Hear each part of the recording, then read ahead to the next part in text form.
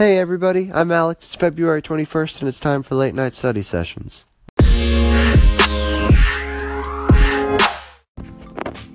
Hey everybody. So tonight we're going to talk about prayer.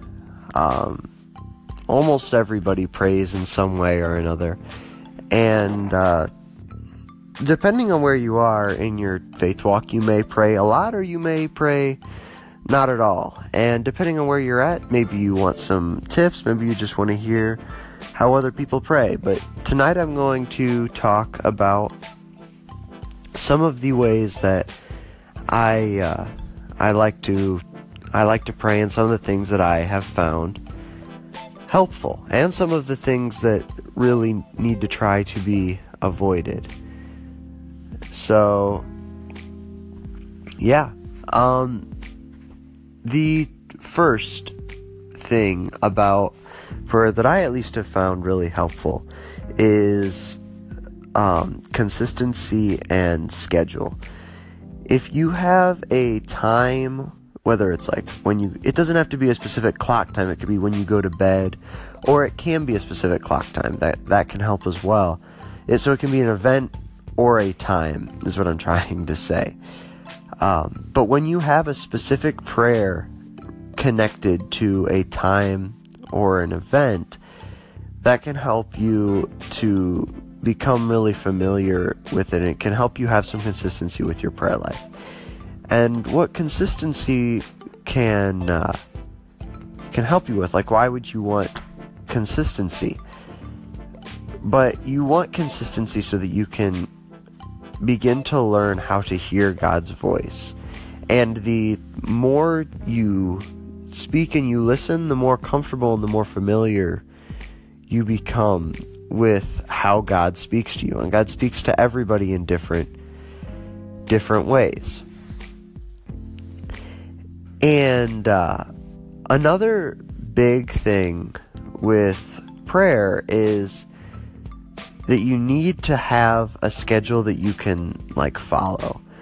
One thing that I used to do that just was insane, like when I was younger, I had like a 20-minute prayer routine before I went to bed, and it was just way too much for where I was at in my life at the time. Like, I just blitzed through it. Like, 20 minutes was as fast as possible. And I didn't actually get a whole lot out of that prayer.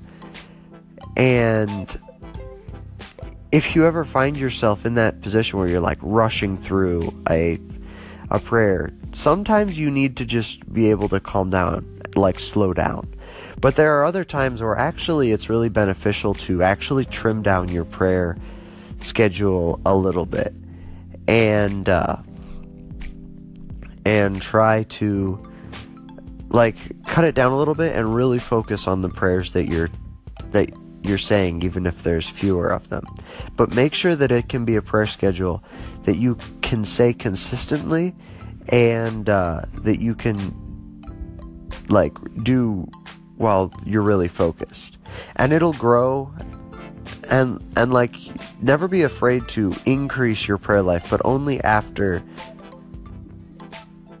you know that you're comfortable with that change. Now, one of the most important parts of a prayer life, and it's one of the most neglected, is silence.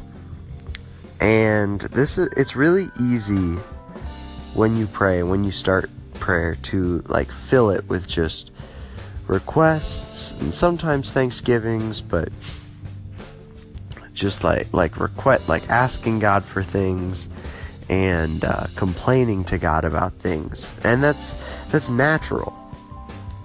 Everybody does that at some point. But it's really, really important that you take time every day in your prayer life to be quiet in the presence of God.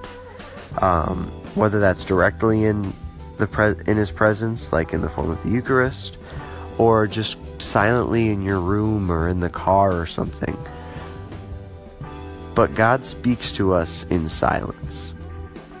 And you can't have a really good prayer life unless you eventually find a way to get some silence in so that you can hear what God is asking you to do.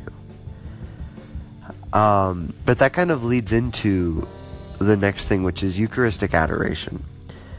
That is a absolute game, as Deacon Harold Burke Sivers once said, game changer. Adoration is incredible. If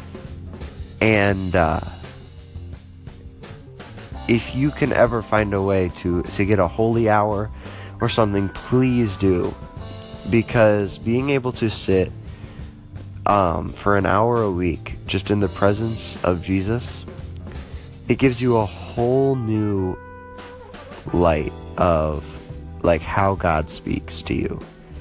And if you don't go to adoration, find a way to get to some. And if your parish doesn't offer Eucharistic adoration, you can still go and sit in front of the tabernacle, or find a church that does do 24-hour or 12-hour adoration or something like that. Most churches do in some way, and